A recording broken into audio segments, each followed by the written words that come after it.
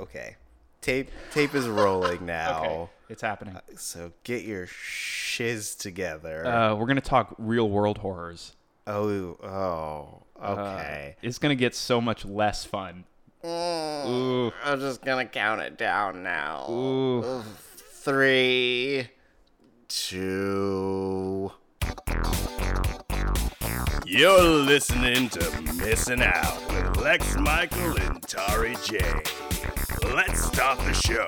Hey guys, welcome back to Missing Out. We are the retrospective that's introspective. If this is your first time listening, we introduce each other to some kind of medium, whether it be film, TV, movies, music, all that stuff. And then what we do is we break it down. We talk about first impressions. We talk about what it's like experiencing it again. And then we just stick around a bunch. Yeah, sometimes we go on long digressions that have nothing to do with the original subject matter at all. That's true. And that's what you come here for the substantive conversation about media. You stay for the vaping birds or whatever else comes up. Yeah. Also, our weird alternate versions of movies. Yes. That's a big thing that happens. Well, you've noticed, Tari, I'm sure you've noticed, and a lot of other people who have commented after listening to one of our episodes, they'll like throw a bit that we've done back at me. It's like, oh, this is when you guys are talking about X, whatever it happens to be. And I'm like, yeah, great. No memory of that. I believe you. That does sound like something I might say. Yeah. I think you need to just start keeping a detailed record of all our bits. I feel like if I went back now and listened to every episode we've done so far, I would learn quite a bit about myself, maybe things that I was not ready for. Well, that's the best way to learn things. I suppose. Is to just dive in and really, expose yourself to things you're not comfortable with. Right, you'll never be ready. If you always wait till you feel like it, you'll never do it. Yeah. Progress is incremental, but you'll never feel it if you don't take those steps, baby. One could say that you spend all your time learning.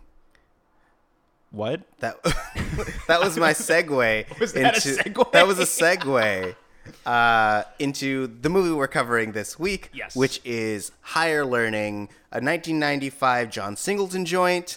It was written and directed by John Singleton. It had a star-studded cast: Omar Epps, Christy Swanson, Michael Rappaport, Jennifer Connelly, Lawrence Fishburne, Ice Cube, Busta Rhymes, Tyra Banks. Tyra Banks in her, I believe, her first film role. Fun fact: Tyra Banks and Busta Rhymes, who appear in this motion picture, also share the screen together in a little magnum opus called Halloween Resurrection. Oh. It's like the Halloween you know and love, but with computers. Interesting. Is that how Michael Myers returns? No. He just I forget out how of a he. computer? Okay, so no. It's a sequel to Halloween H2O, and at the end of Halloween H2O, spoilers for Halloween H2O, which, if you believe the news, will not count when the next Halloween gets released, I think in a year or so, the one that David Gordon Green and Danny McBride are making. Okay. But at the end, Jamie Lee Curtis has this final showdown with Michael Myers, who, as we've learned many movies past in Halloween 2, is in fact her brother, decapitates him at the end of Halloween H2O. And because, this movie made money, so we have to do another one. At the beginning of Halloween Resurrection, you discover that Michael Myers had switched places with somebody, like a medic or somebody else. And so Laurie Strode decapitated the wrong person. And so he's just out there wandering around. But then I guess, Busta Rhymes, I believe, Busta Rhymes and Tyra Banks are the producers of this, reality show. And the premise of this show is a bunch of people with cams on them, webcams on them, will go inside the old Myers house and spend the night there.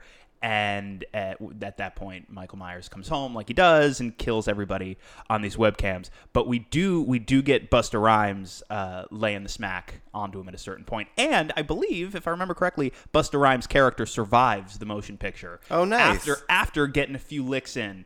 Tyra, however, her character does not fare quite so well. Oh. Spoilers for 5 Halloween movies, I guess, that have nothing to do with Higher Learning beyond the presence of these two these two actors. And the death of Tyra Banks, which That's is true. related. Yes, both characters, both Tyra characters, do not fare particularly well in their respective outings. What a bummer. However, though, yes, while Halloween, those movies, as horror series tend to do, become increasingly over the top to where it's hard for any of the deaths to carry too much weight.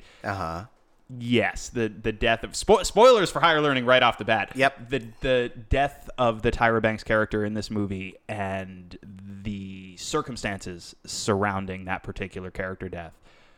Oh boy, I mean it's heavy, and I guess right off the bat, we should probably talk about some of the subject matter that the movie deals with, and also how it relates pretty directly to the exact conversations that we find ourselves having culturally right now in we're end of September 2017 as we're recording this. Right. And one thing that I said to you before we jumped on mic was sitting and watching the movie yesterday, and I'd never seen it before. I started to feel incredibly unsettled pretty early on because a lot of the social issues that the movie tackles, point for point, I mean, within the first hour, at least 4 that are the exact same conversations that we've been having this year. And this is a movie that is 22 years old. Yeah. I believe. 22. 1995. I can do math. Yeah. It was very jarring to me. And I don't mean generally. I mean the exact same conversations we're having. There was a moment where Fudge, the Ice Cube character, Yes. asks Malik, the Omar Epps character, if he stands for the national anthem. You know, like that's a pretty specific one-to-one. There was a moment where the Michael Rappaport character, who Remy, who through circumstances we're able to track, gets involved with a group of neo-Nazis. Yeah. And it defines the way his character arcs for the rest of the movie and into this crushing darkness that ultimately affects the lives of many people on that campus. And there was a moment while I was watching this happen, and I'm watching the direction that this character is moving in, and I had this moment, this silent moment in my head where I was like, bro, like, aren't the swastikas a dead giveaway that maybe these aren't nice people who you shouldn't spend time with? Oh, wait. We're having that exact same conversation now. Yeah. Swastikas apparently have not been a dead giveaway to certain circles of people for quite some time. Oh, no. I mean, I'm sure there were nice people on both sides. Just, you know, this. Well, I will say that, like, there are a lot of really implausible ways for someone to get involved with neo-Nazis. And I feel like it was really well established in this movie. Yes, there are certain things, because it's a movie from the early to mid 90s, and I will say and this is not a knock against the movie. It's very much a product of its time in that aesthetically it feels very much like hard dated. It feels very aesthetically very, very much like a movie from the early to mid 90s. Right. But as we're saying, like, these are not these are apparently, unfortunately, timeless issues that we're dealing with. Still, they shouldn't be. In theory, we really should have figured this shit out a while ago, but we haven't. And like the fact that this, of course, this aesthetic product of a very specific time and place still speaks so directly to, again, you go down the list, the exact same issues that we are now really publicly talking about again for the first time in a while. I feel like on this scale. You know, I mean, obviously, having said that, these issues have never gone away. Right. Plenty of people have been incredibly aware of them, but I feel like we are just now, as a culture, being forced to examine these issues again. We're not granted the option that we once were, some of us that have the privilege of being more comfortable and less directly touched by some of these issues on a day-to-day basis. Yeah. I think more and more people are now realizing, no, we no longer have the option of ignoring this stuff, and that's why these conversations are finally happening. But yeah, I feel like I've said the same thing about 3 different ways so far. So maybe, like, real quick before we go too much further, we should hit what some of the issues are that we're actually talking about. Okay, well, I was going to say, I was going to actually use what you were saying to kind of segue into Kristen's story, in that Earlier in this specific episode, I in jest said that like progress it's a slow process. Yes. And it is. And so like, yes, we are still talking about, racial issues, and we're still talking about feminism, and we're still talking about rape culture, even today. But like this movie so a little background on this movie, specifically Kristen's storyline, in which she joins college, is raped, joins a feminism community, and then dances between two relationships, one with a guy and one with a girl.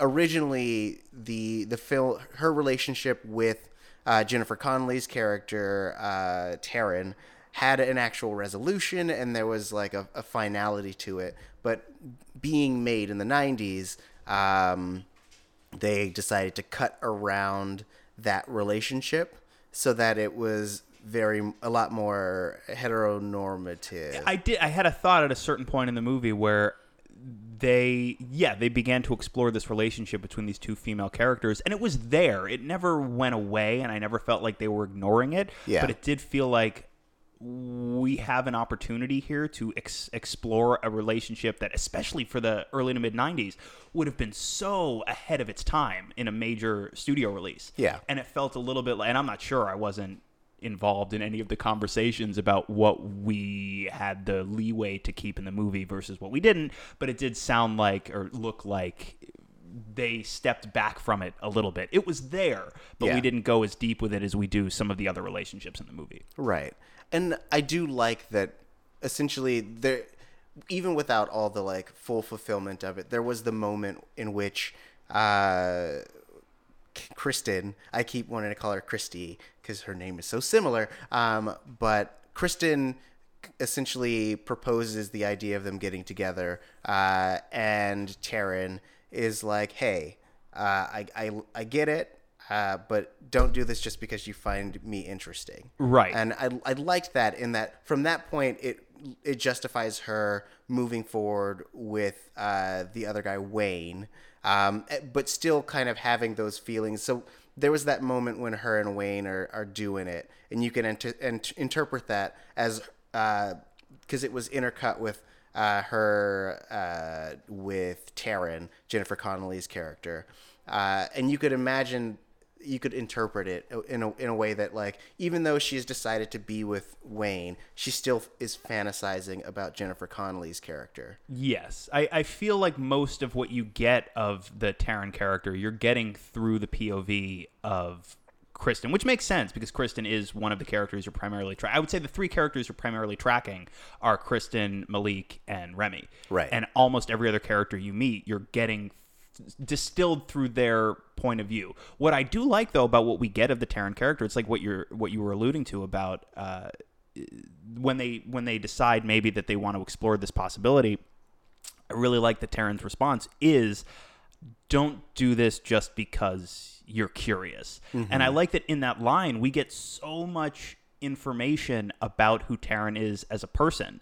And we get so much in such a small span of time because, again, we don't really delve too deeply into her character, but I feel like that line says so much. Right. It says this is going to be a weird piece of connective tissue, but it's a conversation that you and I actually had. We do the Supergirl after show over at AfterBuzz, mm-hmm. and this past season with the Alex and Maggie relationship, I feel like we hit some of those same ideas, although that show, the show Supergirl now in 2017, is given a lot more freedom to explore some of these concepts than Higher Learning was in 95. Right. But this idea that this, if you find yourself attracted to a member of the same sex and you're coming to this realization now, yes, it's important that you explore that and you find yourself in this new, not even a completely new identity, but a new aspect of your identity.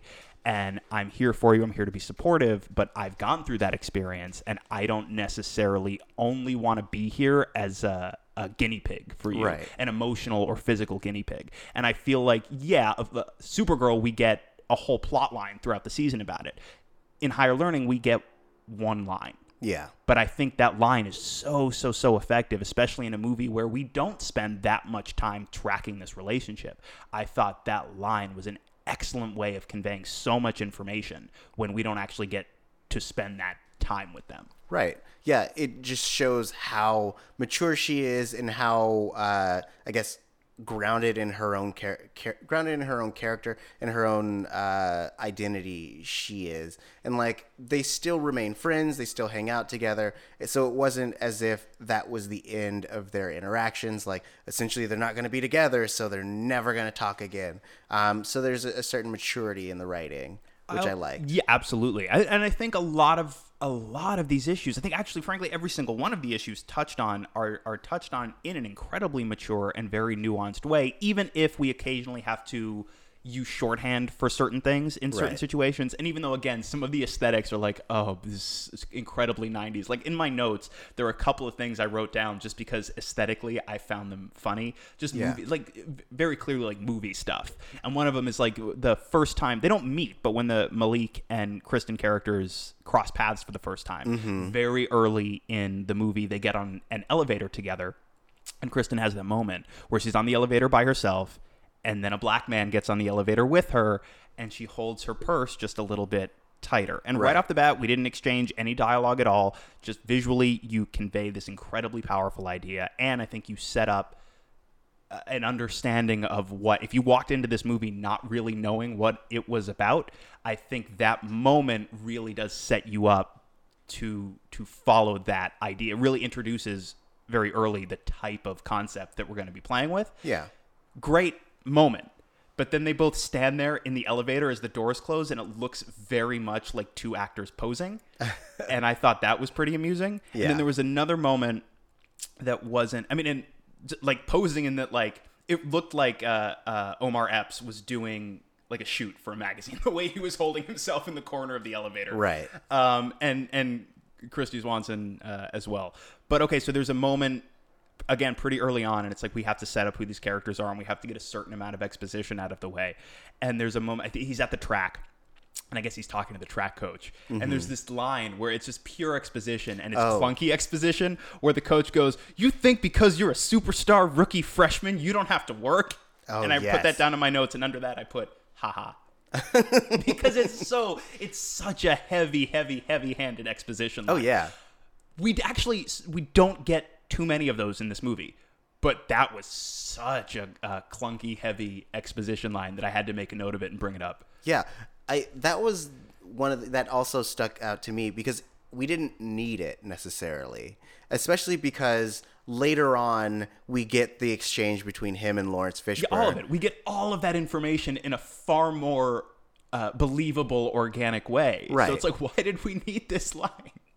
I think they just, I feel like they just wanted a chance for Omar Epps to be like, look how cool I am. Like it was one of those like character establishing moments as opposed to like a real in-depth dive into like what he should be and where he's going. Well, and again, it's like I wasn't privy to any of these conversations that led to these specific decisions being made, but it almost feels like Singleton got a bad studio note. Like it feels like somebody wearing a suit who had never been on the set was like, looked at the footage and was like, yeah, but if we don't let people know exactly who he is and what his circumstances are in the first 10 minutes, everyone's going to get confused and angry and walk out of the theater.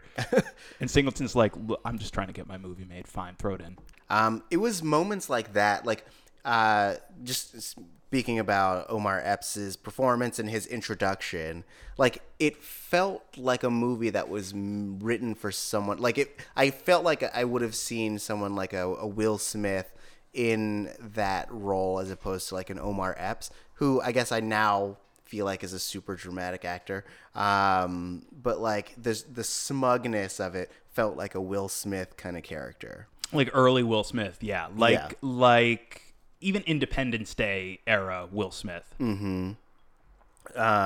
Which I had read that originally the role was written for Tupac Shakur, which would have been a really different movie. I was reading a piece, and I'm trying to remember which. I read a couple of different write-ups of this movie after I watched it, and I'm trying to remember which one I read this in. But yeah, apparently Tupac was arrested on some type of sexual assault allegation. Oh, I hadn't read that part. I think, now don't quote me on this, but I believe that is what I read. And that's when they tapped Omar Epps, who, if I'm not mistaken, had previously worked with Tupac on Juice. I think Juice. No. What? No. Yes. I don't know. Juice. Let me look this up. If it's wrong, we'll cut it. Yeah, Bishop, Tupac, Q is Omar Epps, Steele is Jermaine Hopkins, and Raheem is Kalokan. What year was that? Juice was 92, so that was 3 years prior. Okay, got the it. same year that Christy Swanson starred as the titular character in the Buffy the Vampire Slayer movie, which has no relevance to the rest of this discussion, but at some point I wanted to drop a Buffy reference in, and there it is. Oh, great. I'm gonna cut that. See what I got my Juice facts. Hell down. yeah. I've not seen Juice. Nor have I. Oh, well, if you think we should see Juice, tweet at Missing Outcast. Tweet your Juice. Tweet your Juice. Tweet Just your Juice love. Tweet us pictures of Juice. We'll get it. Don't worry about it. Okay, so yes. So then at that point, they tapped Omar Epps. We're back. Yes. We figured it all out. Speaking of comments and Twitters and stuff, we usually do this at the head of the show, so I just wanted to do it real quick. If you're listening to this on iTunes or Google Play, make sure that you hit them stars, leave a comment below. It really helps us get to the top of the charts, helps other people find us on both iTunes and Google Play Store. It helps more people engage with us as a show and us as people, and only helps us get more topics to talk about. More, we're going to be starting to get guests in, and it'll really help us to get the booking. That's how all they say it in the industry. Dem to help us bookins. get the bookings. Dem bookins. So it'll really help us out, and we really appreciate it. If you were listening to last week's episode, we read 5-star reviews on the air. So if you want to shout out on this sweet, sweet show, bro, just leave us one of them comments, yo. So speaking of slang, we were talking about Omar Epps. That's a heck of a segue. Yeah. Because I felt like Omar Epps' storyline was equal and opposite to Remy's, which was essentially its purpose, in that, like, in the same way that Remy was kind of not militarized but radicalized on the alt-right side. I didn't even mean to do that, but You're not wrong. yes, on the neo-Nazi side, We just lost like 15 listeners. I mean, if you're alt-right and you're listening to this, I would actually like to sit down and have a conversation with you, because you are a very complex character. Yeah, clearly. please let what are me you know. doing? Like, if you're, what are you doing here? How have you put up with us for this long? maybe they don't know that I'm black. Wait. I mean, wait. yeah. What? Well, now we've lost them. Oh, jeez. All right, I'm out.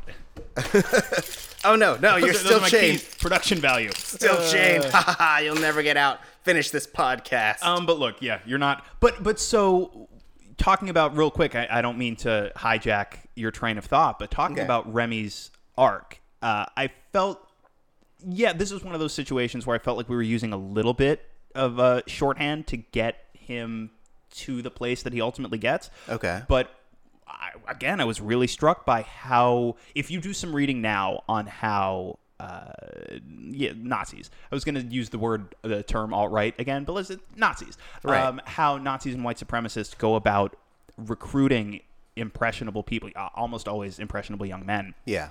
The way they go about doing it online.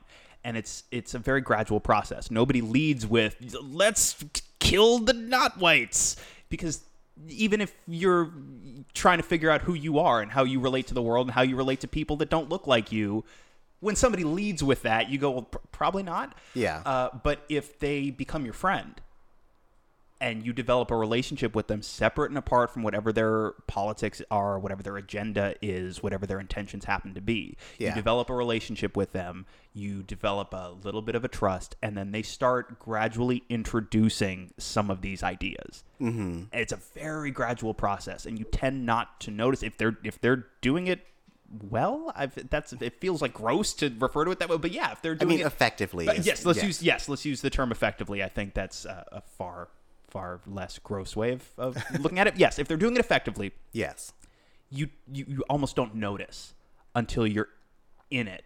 Right. essentially, until you're under the sway of it. And it starts to make, because it's coming from people that you now trust, it starts to make so much sense. And then it becomes a lot easier to really aggressively instill someone with this us versus them mentality. And it's like, then it's like you rally around them, and then you're rallying around each other. And then suddenly it's like you got yourself a brand new Nazi. Yeah. We saw, again, we don't see, because it's a 2-hour movie and you're balancing an ensemble cast and a whole bunch of complex ideas, it happens a little bit quicker than it might happen in reality. Yeah. But also, I suppose, maybe not, but we do see he meets the Cole Hauser character. Yes, Scott. Yeah, and the Cole Hauser character, Scott, effectively does recruit him. Remy is alone. He feels lost. He feels angry. Yes. And he feels like many white men who are successfully recruited to these movements do. He feels like he is the victim. And Scott, I think, sees it immediately, sees he's sitting alone by himself, and reaches out. Reaches out as a friend. He's like, I'm here. I see you. You're not alone. I totally understand your anger and your frustration at a lack of feeling like you have a place. Yeah. And preys on it. And suddenly it's like, here is a use the word brotherhood. Here is a brotherhood of men who feel just like you feel. And you're not alone. You can be one of us. Yeah. And you see how, even though you're sitting there as an audience member going, bro, run. Have you not read a textbook before? You know that we fought a global war based on how bad these guys are, right? But you, in a very weird, you almost understand, not agree with, certainly, yes, but you almost understand how a young man in this state, in this position, could be led down this path. Yes, there was a lot of movie shorthand, but I will say that there was one line or one scene that made me understand exactly why it happened so quickly. And it was when Remy was at the frat party and he's talking to just some dude in a corner, and he's like, what do you think I have to do to get into this fraternity? You know, like, probably some weird stuff, right? I do it. I do anything to get into this fraternity, which showed how desperate he was for just some kind of bonding or some kind of companionship. I just want to be accepted and included in something. Yeah. And not unfortunately, not being selective enough on what thing that ends up being. Right. Well, because unfortunately for him, every venue he kind of turned down ended up turning out badly for him. And he also seems to be highly antisocial. Like his roommate tried to have him play games with him, and he's just like staring. And he went to this party and ended up getting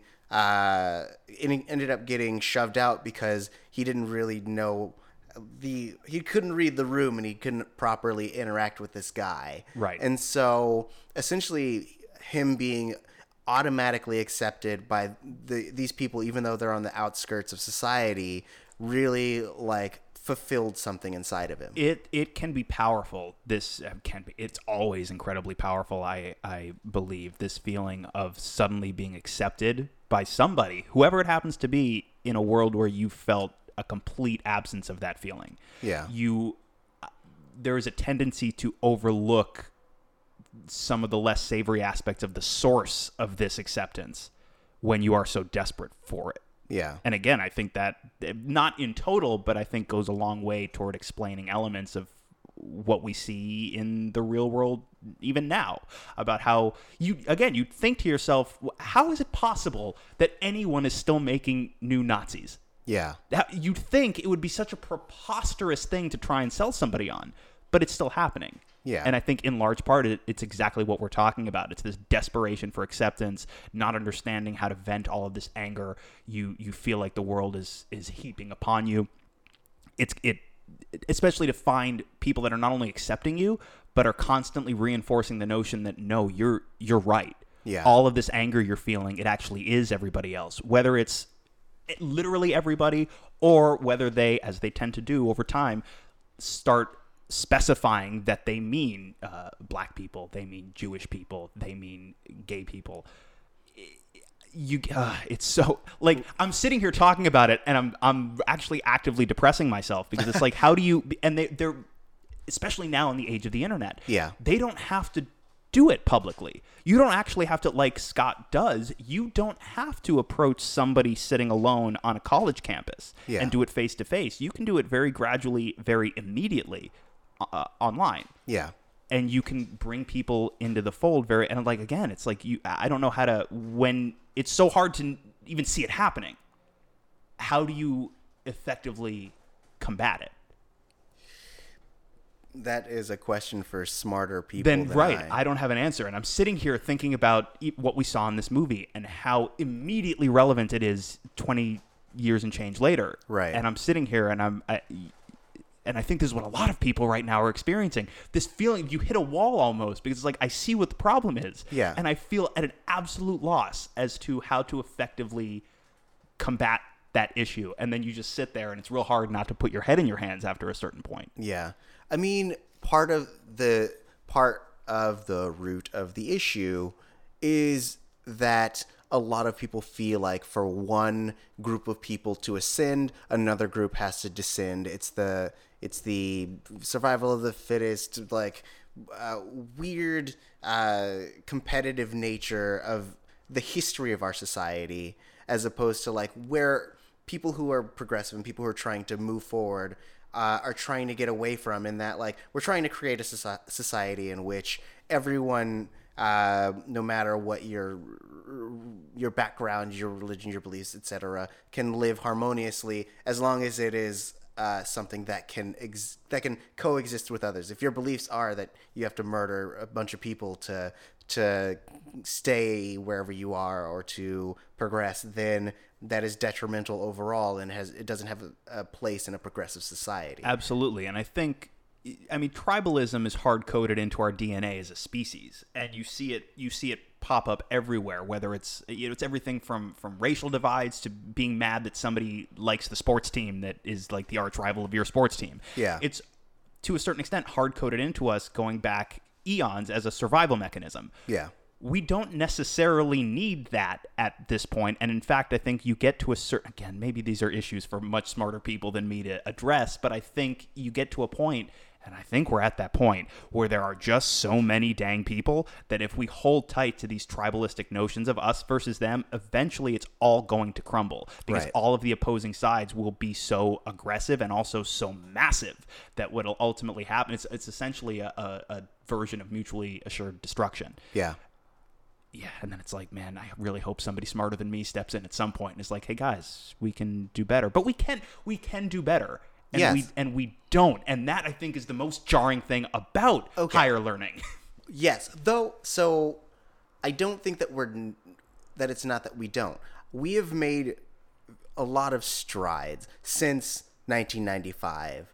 And it's not as visible, and the list of issues is very wide and spanning, and there are varying levels of difficulty in terms of tackling them. And I think that in the last 20 something years, we've managed to make great progress in terms of like LGBT representation,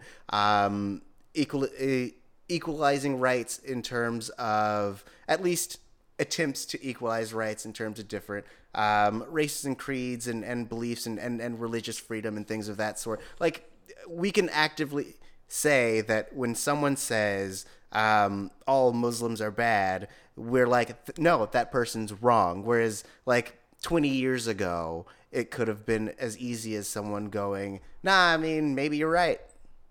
But like, that's a weird one to me too, because like specifically that one is so odd to me, because you could do like really, you make a really tiny logical step. It's not even a leap or a jump. It's a little tiny logical step to there. How many Muslims? About 1 billion Muslims on the planet. If they were all dangerous, you and I, for example, wouldn't be recording this podcast, and you listening wouldn't be listening to it, because we'd all be dead.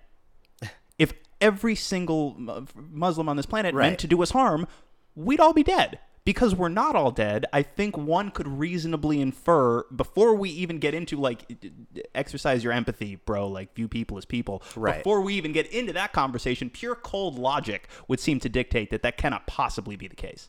Also, and this is, if anything is gonna lose the listeners. Here we go. Let's be yep. uncompromising. Oh my gosh. Why don't we take a little stroll through the history of the Christian faith? Yup. And the things that they did in order to, expand their beliefs. It's a history of massacres.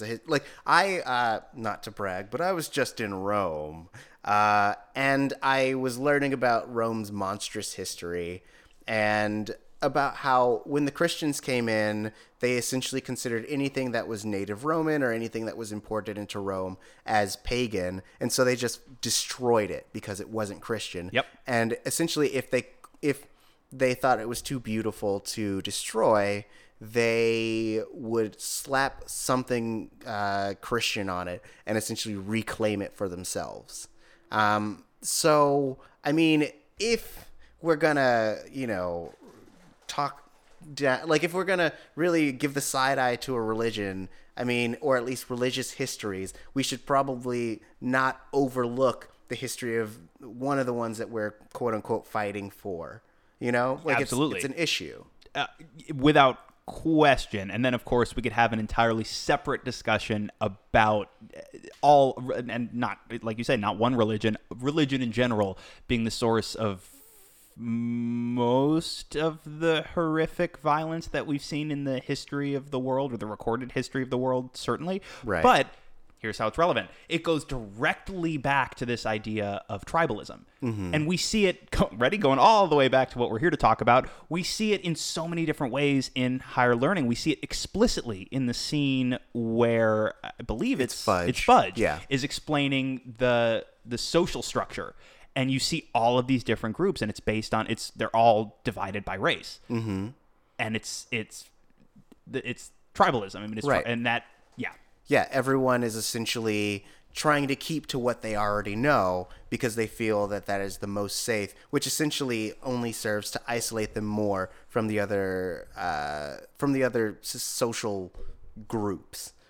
So like the more xenophobic or the more closed off you are from other cultures, the more they fear you, the more you fear them. But it's essentially how societies collide, in that the less you know about a group or a person, the more likely you are to either build your own beliefs about them based on minute interactions, or the more likely you are to try to destroy them because you believe that they are going to do the same. Because immediately you see them as less than human. Right. And you have to make an effort. And I get that if you are so disconnected from whether it's a specific group, or you're so disconnected in the case of somebody like the Remy character, I don't think he starts feeling specifically disconnected from any group, but he feels disconnected from all groups essentially. Right.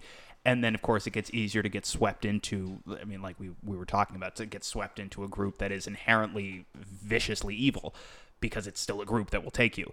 Yeah, well, because there's that line that Professor Phipps, played by Lawrence Fishburne, he specifically calls out this idea that the more you believe that something is owed to you, the more likely you are to become complacent and lazy, and essentially you won't work for anything, which is essentially a big part of the nationalists, or the white supremacist ideal, is that essentially all things on this earth belong to the master race, which is the Aryan race. And so essentially anyone who tries to take that away from them because they are entitled to it, they feel threatened by that, and they feel like they have to take it back. And you see too, especially very recently, you see in a good amount of discourse, and you almost wonder how many of these, they're white people, they're usually dudes, how many of these people are actively aware of the underlying hatefulness in what they're saying? But you see a lot of versions, because we've been talking about a lot about Colin Kaepernick for very obvious reasons, and Right. you see people on Twitter, and I don't follow these people, but it gets retweeted into my feed by people that are pointing out how abjectly horrible it is. But this implication that because he is black and successful in this country, that he was given something. This implication that he could not possibly have worked for what he has, he could not possibly have earned it. He must have been permitted to achieve it. Right. Yeah. It's essentially that, like, it's a meritocracy until you're a minority. Well, and the idea too, this gets into again a different, but I would argue related conversation about this mentality, and you hear it from a lot of. I don't want to get like overly political, but you hear it from a lot of libertarians. But you also hear it, I think, from the right as well. This idea, this myth that in this country you could be anybody and you could come from any circumstance at all. And if you just work hard and you pull yourself up by your bootstraps, you can be anything that you want to be. And unfortunately, that has never been true. Right. That has not been true even for 30 seconds in the entire history of this country. That's true. And that is actually one of the things I had made note in my notes, that there's somewhat a bit of that belief in this movie that I was like, that is kind of what dates it to me. Is I feel like in the last decade or so, people have started to acknowledge that there is a systematic flaw with the way that our country has been created over the last few years, which I don't know if it was purposeful or accidental, but like as Remy and Malik were fighting, they were fighting underneath pictures of Washington and Jefferson, two founding fathers who were both great men and also problematic. Problematic is a really diplomatic way of phrasing it. Yeah, I figured we gotten real. We've definitely deeply incensed probably at least 10 people. Yeah. So I get for 1995 the idea that, like, yes, you definitely you shouldn't feel like your race or all these other things are able to hold you back as long as you have the working spirit and the knowledge and the thirst for knowledge that will lead you to a better place. Yeah, and you're talking about the scene. You're still talking about the scene with Fishburne, right? Where Right. He's got that was a wonderful scene too, because he's got that bit of business where he pops the bag and he wakes up the sleeping student in his class. Yeah. And he's giving this monologue about the ideas that you're talking about, and he's doing this bit of business with the bag, and the whole scene you're like, what is he? Is this part of his metaphor? And it is in a way, but it's just he's blowing up this. He takes his lunch out, puts it on his desk, and I like that there's the insert of the sandwich. Yeah. And there's that. This was another thing though that felt very 90s movie to me, when he takes his lunch out of the bag and he puts it on his little podium. It cuts to a couple students. I guess they're just extras, and it's like, hey, you guys want to be featured today? And they're like, sure. It cuts to the two of them, and there's one student leans into the other and doesn't say anything, but the look on his face is just like, what is this guy doing? But so he's giving that speech, and I think it's a wonderfully executed scene and a really excellent bit of performance by Lawrence Fishburne.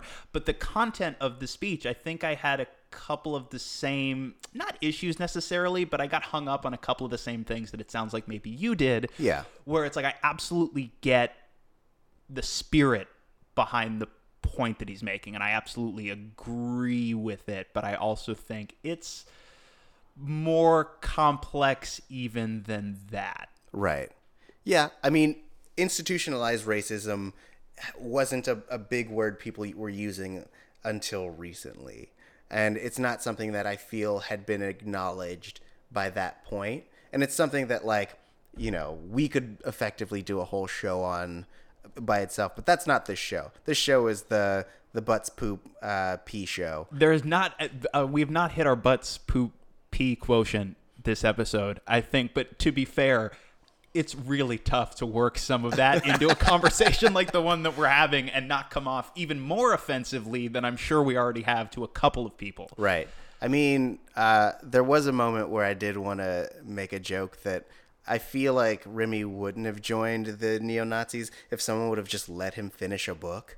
like every time he went to go read a book, someone would interrupt him. So like he's reading in his dorm room and Ice Cube comes in and he's like, fine, I'll leave. And then he's reading a book on the stairs and then Scott comes and he's like, fine, I'll join you. And I'm trying to remember, doesn't he keep trying to read, isn't it the Iliad he keeps trying to read? He reads, it's different books. Like the first time it was his physics book. Second time was the Iliad. Third time when he's interrupted by Malik is he was reading about Adolf Hitler. And it's just no one will let him finish a book. And so finally he just snapped, you know, because just he wants to know what the end is. And unfortunately now he'll never know because he's dead. Yeah. By the way, I want to shout out Michael Rappaport's performance as Remy because Michael Rappaport's been in a ton of different things. And Yeah. I normally see him playing a character that is very unlike Remy. Even if the character he's playing is tied up in some shifty stuff, he's usually, in the work that I've seen, a much lighter presence. He's like the fun, slightly over-the-top, silly person, even though he doesn't play it like a clown. Yeah. You know, he doesn't do like a broad comedic performance, but he's definitely more of a lighter character. And I don't think I've ever seen him play something this dark. Right. And I think he did really well in this part. There's this scene where, and it's like you see him come to his break point, I think, where he completely trashes the dorm room. Mm-hmm. And all right, go with me on this one. Yeah. Reminded me a ton of Kylo Ren in a number of different ways. I actually think, and much in the way, it may sound ridiculous, but actually in a way, the Star Wars movies have always been about the struggle against fascism. Yeah. Remy is essentially the Kylo Ren of higher learning. If you think about it, he really is. He's a very similar type of character. Yeah. And I think we can infer from this is really the route I'm going to go. Yeah. Do it. So I think what you see with the Kylo Ren character in Force Awakens is actually very similar. It's maybe not a perfect one-to-one to Remy's struggle, but I actually think you see a lot of direct parallels. You see that, okay, so Kylo Ren was training to be a Jedi, probably started to disagree with what he was being fed, and started to feel, I'm sure, alienated, started to feel angry, and then giant Andy Serkis hologram Supreme Leader Snoke was able to swoop in and, my guess would be, manipulate him much in the way that white supremacists manipulate their marks and convert them. And you get somebody who is now fully converted and still carries around that anger, that violence, that sense of put upon victimization, but is now aiming it all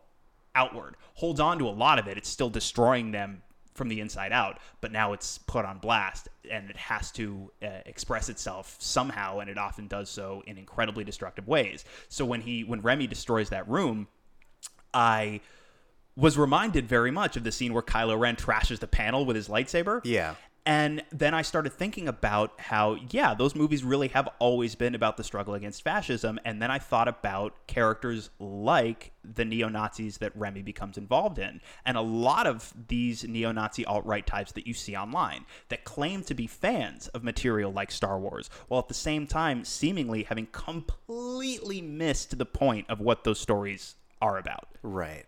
It's relevant. No, it is. I mean, because yes, you're essentially what higher learning does overtly, Star Wars does as an allegory. Yes. Essentially. And so, yeah, I definitely see that parallel, which makes me also want a scene where Kylo Ren, as right before he dies, is like, I just wanted to lift spacecrafts with the Force.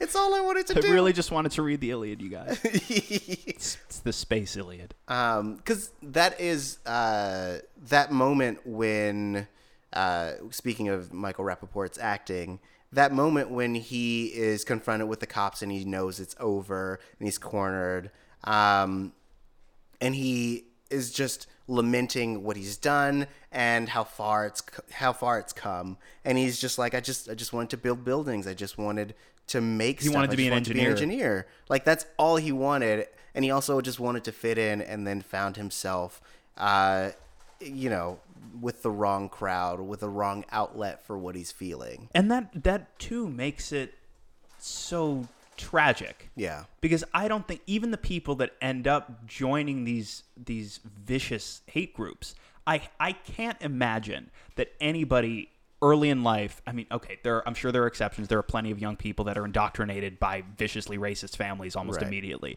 But in many cases, I would venture to guess a lot of these people did not set out to be that. Like Remy had a dream. He wanted to be an architect. He wanted to create. I mean, and that's what architects do. They create. There's so much artistry to architecture. And all of that potential, everything that he may have been, is gone, is just eradicated completely. Once he made the decision, it's gone. Yeah. And that, to me, makes it doubly tragic, because it not only is he this, which is awful enough because of what that ideology represents, but at the same time, everything else he may have been is gone now. Yeah. Ugh. It's real sad. And it's crazy because there's also the realization that he didn't need to go that far. There are these moments with Scott, who is inarguably a bad guy. Like he's charming, but he's also very much the catalyst for all this hateful these hateful actions. But at the same time, he can be reasoned with, and he was essentially trying to keep Remy in school. He was mentoring Remy in the ways of the dark side. That I did, by the way, find really interesting. That and again, like I applaud the team that put this movie together, because every character, even the neo-Nazi who's recruiting other neo-Nazis, is a little bit more complex than that. Mm-hmm. He's the one who, when Remy's dropping out, is like, no, you need to stay in school. Now, of course, the reason he's telling Remy to stay in school is because we need more white supremacist doctors, engineers, lawyers who can help radicalize other people to our cause. I get it. Yes. But still, putting an emphasis on educating yourself, bettering, it still falls apart, because he just wants more help recruiting Nazis. But yes, but not just because... not just for the sake of recruiting Nazis, but also because if you're going to be the master race, like, you have to be like the quote unquote best. And so it's also for Remy's sake as well, that like he doesn't end up being uneducated, so that he can be, better than all his competition. In the same way that I'm still drawing this line, in the same way that Malik believes that all this is owed to him, and then he has to learn that in order to be, just a black man in society, you have to work harder, and you have to be better than everyone else in order to excel. There's a moment, because I feel like we haven't talked too much or enough about Malik's story, because there are so many concepts and moments. One in particular that I found incredibly powerful. Real quick, though, the last thing, because you mentioned the scene at the end of Remy's story where he takes his own life in that standoff with the police. The main officer character that we see a whole bunch, who's in that scene, the character I think is Officer Bradley, played by an actor named Bradford English, who doesn't have a massive list of credits, but among those credits is another Halloween movie. It's the sixth one, The Curse of Michael Myers. Also, I think the movie, I believe Paul Rudd's first movie. Interesting. Yes, and Bradford English's character does not fare well in that motion picture either. But okay, sad. So, talking about Malik, and I guess the big, for me, the devastating holy shit moment for me in his arc, and it's at the climax of the movie, but it is set up so effectively earlier when Malik is talking to the Lawrence Fishburne character, Professor Phipps, I believe. Yeah. And he is asking, Phipps is asking Malik, what do you do? And it's that idea, you have to work harder. You always have to be pushing yourself further and further and further because society does not owe you anything. Yeah. He's talking about, what happens if you're out on that field and so you're running and you're pushing yourself as hard as you can, and the guy next to you is faster. And Malik's answer is essentially, well, I got to run faster. Mm-hmm. And you get to the scene at the end of the movie where, and maybe it would have not made any difference, but this moment where that Tyra Banks' character has been shot, and Professor Phipps runs up and is holding her and yells at Malik to go, like, we have to get her to a hospital, get help, dude. You have to run. Yeah. That moment where it's like, now is the time where you have to do what you said. You have to run faster and harder than you have ever run. And he's frozen.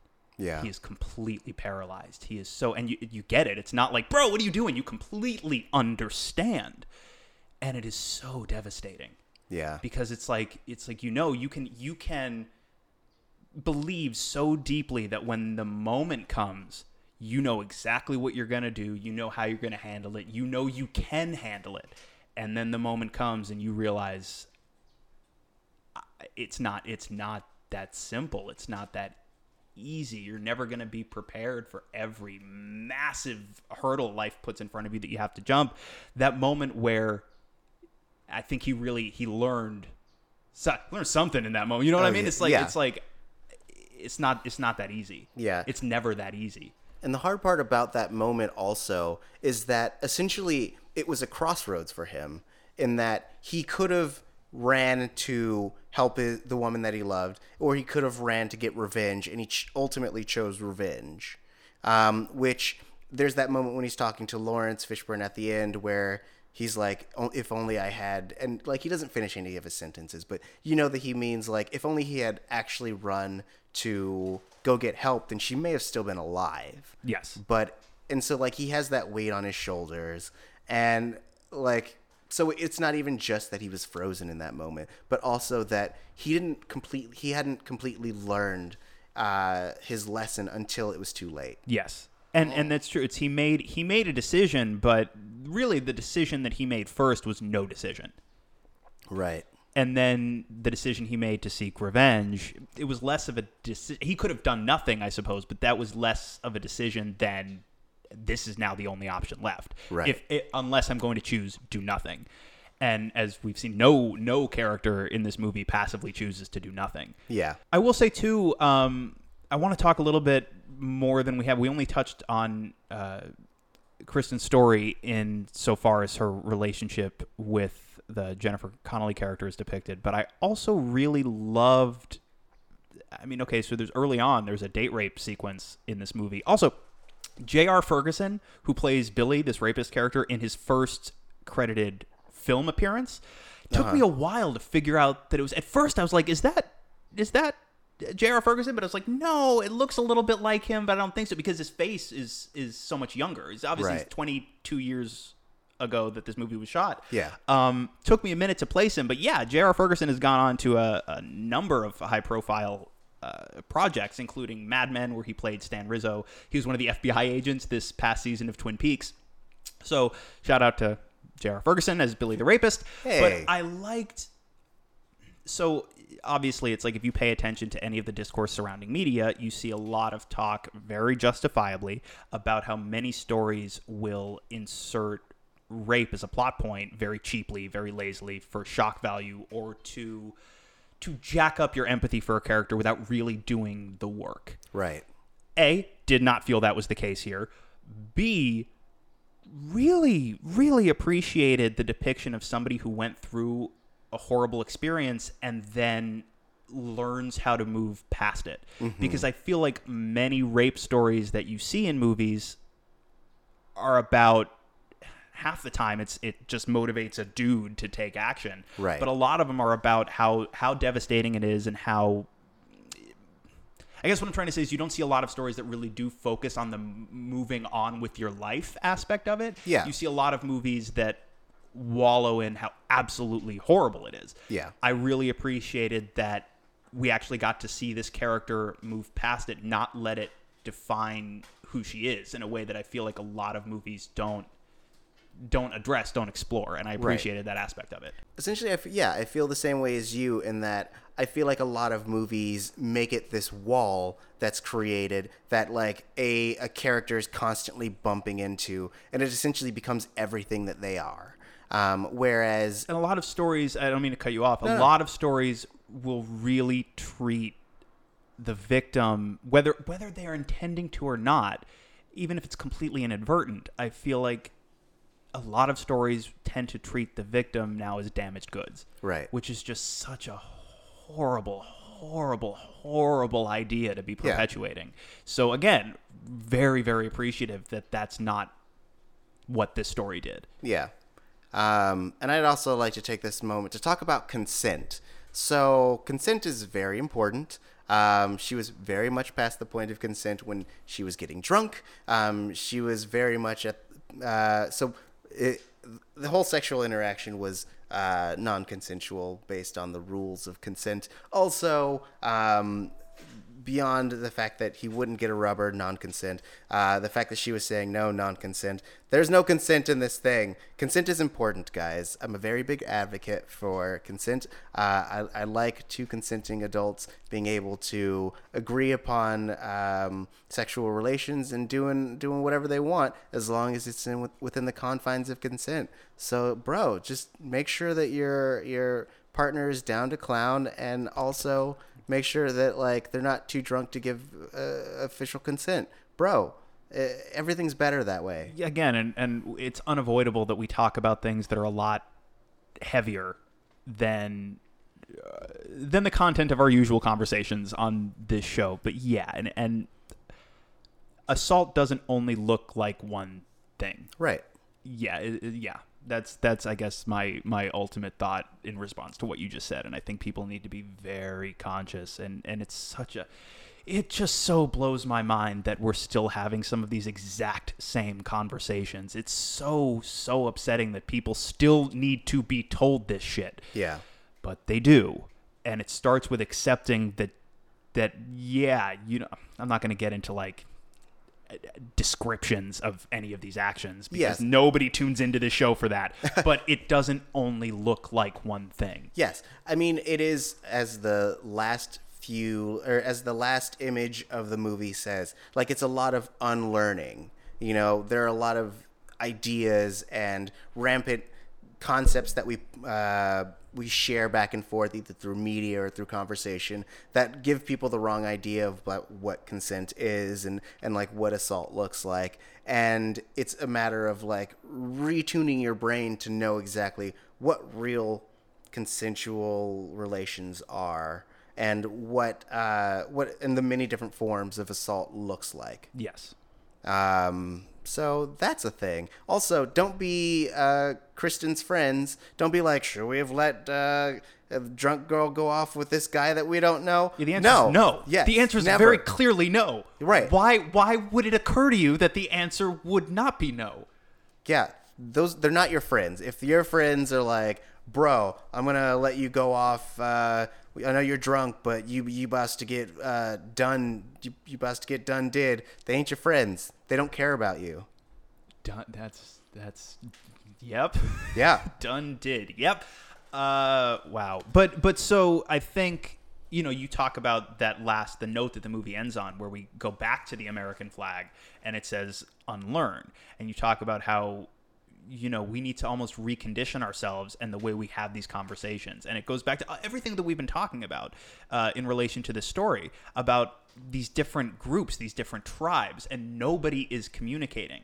And that's the only way we are ever going to make it past some of these conversations and improve ourselves as individuals and a society. And it starts with opening yourself up. It's being open to the fact that maybe I don't have a perfect understanding of every aspect of this. Maybe there are people who have lived these experiences that may in fact know better than I do. Right. And the only way you learn is occasionally by shutting your mouth and listening. That's the first step. Second step is then once you've listened, you can ask questions if you are asking them in good faith. Unfortunately, you see so many people in these conversations online that are very clearly, even after somebody has made their point of view very clear in a very nuanced way, you get people that are responding with questions that are very clearly not being asked in good faith. And it makes the conversation so much more difficult to have. But you have to make the effort. That's the only way that we are going to build bridges between these different tribes. And you would have hoped, or I would have hoped, that in an age where we all, not all, but many of us in this country carry supercomputers around in our pockets, and we have unprecedented access to almost all of the information that is available to people, you would have hoped, I would have hoped, that it would have made it a little bit easier to start having these conversations and bridging these gaps. But unfortunately, what seems to be happening more broadly, is that people are finding really creative ways to make the universe all about them by crafting a bubble that they don't necessarily have to emerge from. Right. Yes, it's a double-edged sword in that having all the information available to you in your pocket means that it's easier to feed confirmation bias. Yes. Everybody wants to be validated. Nobody wants to be educated. Right. But it also allows us, it allows us to expose ourselves to things that we wouldn't necessarily be exposed to. And it allows people who maybe wouldn't listen to our podcasts, and have these conversations. It allows them to be exposed to it. And it allows them to reach outside of their own communities and find people who are able to broaden their horizons, which is essentially the first step to creating a better, more integrated society. Yes, and I do agree broadly if we're talking big picture. Yes, and if swath of a broadsword. Oh, no, but I mean, I agree with you, absolutely, but I'm setting up, my next thought. Broadly speaking, if we don't completely obliterate ourselves in the next year or so, as it seems like there's a real chance we may, the idea that the moral arc of the universe bends towards justice. Yes, but it does so egregiously slowly that it feels like in the moment, in the day, because again, look, we say how are we still having these conversations, exact same word for word conversations 22 years later. At the same time, I understand that in the grand scheme of things, that wasn't even a second ago. Right. Fine. And over time, I do, like you say, it's not that we've made no progress, but it feels so much to me like, okay, so the Iliad gets a specific nod in the movie. Yes. But I'm reminded more so looking at these conversations that we're either having or attempting to have, looking at them day to day as we're having them, I'm reminded of another Greek myth, that of Sisyphus. Are you familiar with the myth of Sisyphus? Yes. So if you're listening and you're not familiar with the myth of Sisyphus, Sisyphus was a king, was a dick, and was punished for being a dick by the gods, and his punishment was every day you have to roll this massive boulder up a hill. It's going to be the most grueling, back-breaking, deeply unpleasant physical task. Every day you must do it. You must push it all the way up this hill. And every night, it's going to roll back down the hill, often hitting you as it does so. And then the next day, you have to start again, and you have to keep pushing it back up that hill. Mm-hmm. And even though, like I said, I do agree long term, the moral arc of the universe may bend towards justice, day to day, week to week, month to month, it feels like trying to have these conversations in an impactful way is a Sisyphean task. I would actually, I have two things in that I personally don't believe that the universe bends towards justice. I believe that universe is ultimately indifferent, but I will say in that sense, I do absolutely agree with you. And it's an idea that I like more than I wholeheartedly believe, but I do like to think that people, as we are given the opportunities to grow and improve, not everybody certainly, but I think over time enough people start to move in a better direction. It happens, again, incredibly slowly, so that even over generations, you may not see too much of a difference. Yeah. I agree that I don't think the universe itself cares very much either. But I will say that, going with the Sisyphus metaphor, I think that it is more that, essentially, if you're tracking it, it is a series of hills instead of the same hill.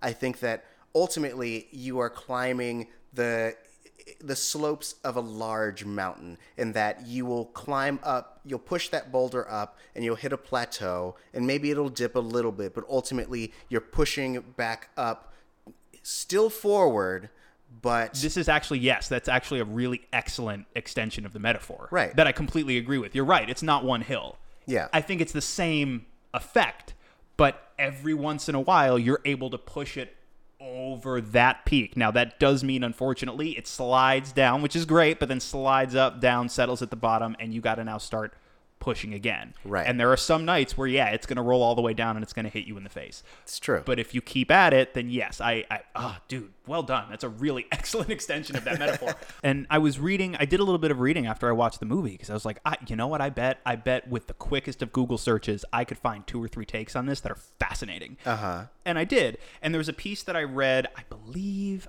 it was for Complex. Let me see if I can actually pull it up because I want to cite the writer if I can, because I thought this piece was really interesting. And the piece was essentially about, it's called The Dark Legacy of Higher Learning, and it's from January of 2015. The writer's name is Julian Kimball, and the point that he's making when he refers to the dark legacy of the movie is about how little seems to have changed.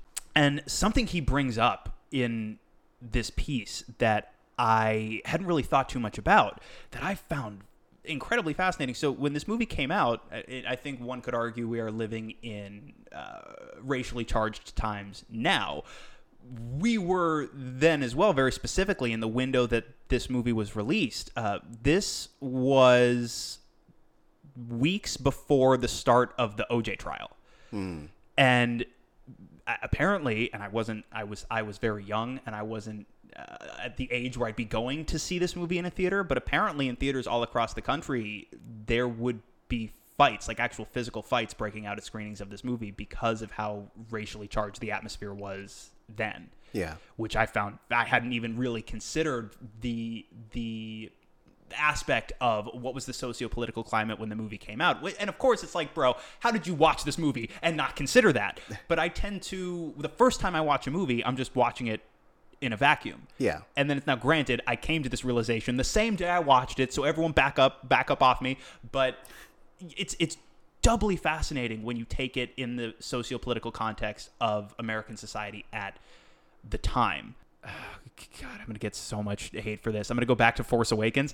No, but seriously, for a reason. When that movie came out, you had a lot of people online, a really distressing number of people online that, and maybe they're just like kids that are doing it because they think it's funny to troll people. But a lot of people, when Finn, the John Boyega character, is the first face that pops up in that trailer, people getting real mad because they're like, well, this is just forced political correctness, forced diversity, and like the social justice warriors ruining everything, blah, blah, blah, blah, blah. And of course, we could get into a whole conversation about how, A, that's nonsense. B, you've completely missed the point. C, it's not like this is the first black person in a Star Wars movie. But what I got really hung up on is the implication that these dudes, presumably white dudes, can't see their way towards empathizing with a character that doesn't look like them. Right. And I find that so distressing, because how do you start this dialogue if you can't accept that, yes, your life experience may not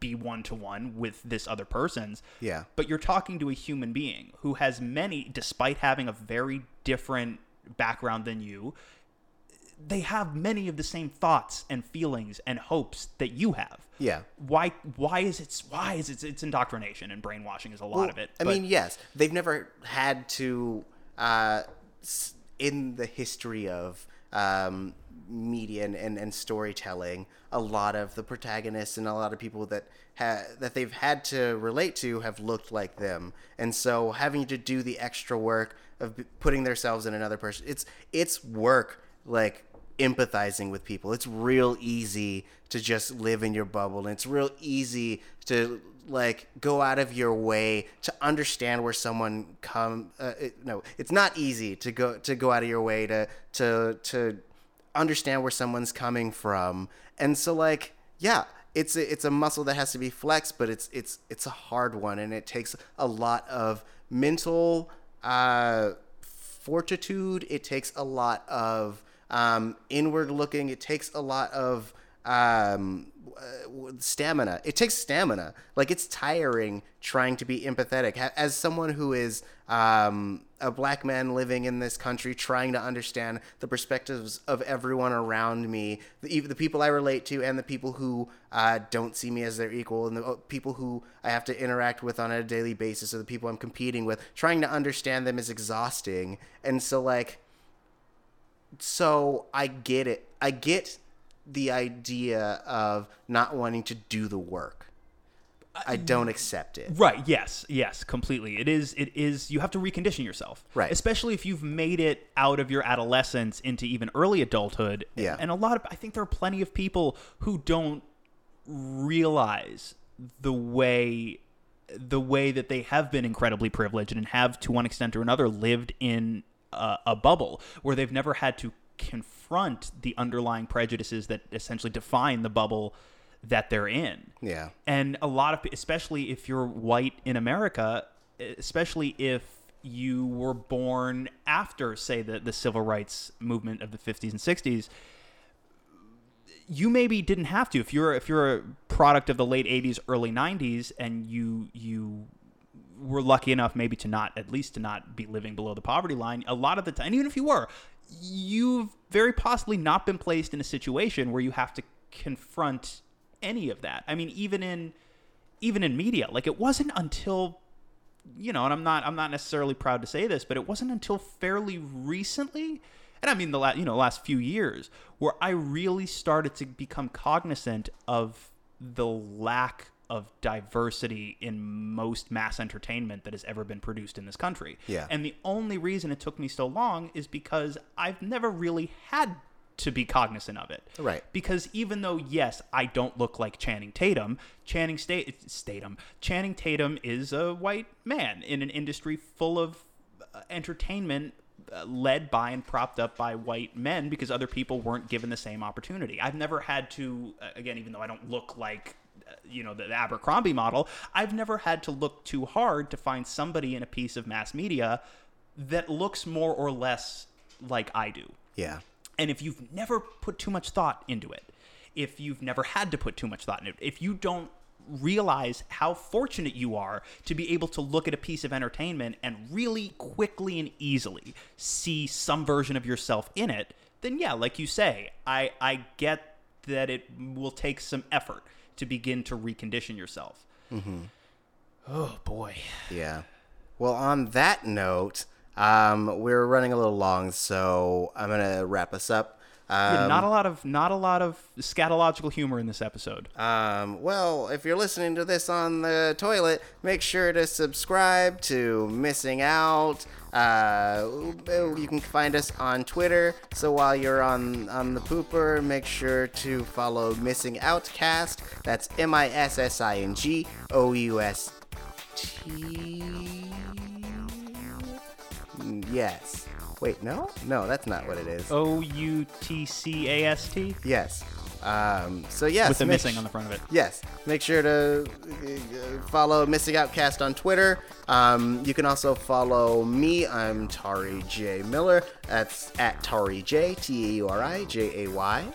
And I am all over social media at the Lex Michael, and I appreciate everybody that stuck with us through this conversation, because this is definitely heavier. This is a good deal more real than a lot of the discussions we've been having on this show. And yeah, thank you if you stuck with us. And I would love to engage with more of you guys on some of these topics. I think, like we were alluding to, I think it's incredibly important that we're there for each other and we support each other and we open our minds and we are willing to listen and we're willing to respond in good faith. I feel like that's the only way we can all move forward. So yeah, thank you guys for sticking with us. And next week, back to the poop jokes. Yeah, all the poop jokes next week. Speaking of next week, and for the month of October, we would like to do kind of a horror theme. It's spooky, scary Halloween time, and so we're going to be doing more like thrillers and horror things, which we're going to try to pull some people in. If you have any suggestions of things that we should watch, please hit us up on our Twitter. Also, you can leave a comment in in iTunes, along with a sweet 5-star if you love what we're doing review. And let us know things that we should watch that you would like to hear us talk about for the month of October. Again, you can find us on iTunes. You can find us on the Google Play Store. You can also find us on podbean.com/missing out or some combination. Just Google Missing Out Podcast and you'll find us wherever you want to listen to podcasts. Yeah, and I think there are a couple of more platforms that we're going to expand to in the pretty near future. But yeah, Yes. I mean, there's definitely no shortage of places you can go and bug them about us. So go do those things. As Lex said, thank you for listening. Thanks for supporting us. We appreciate all your tweets. We appreciate all your comments and things of that sort. And until next week, bro, have a good time. Bro, unlearn. Yo, do things. Hey, unlearn. Bye.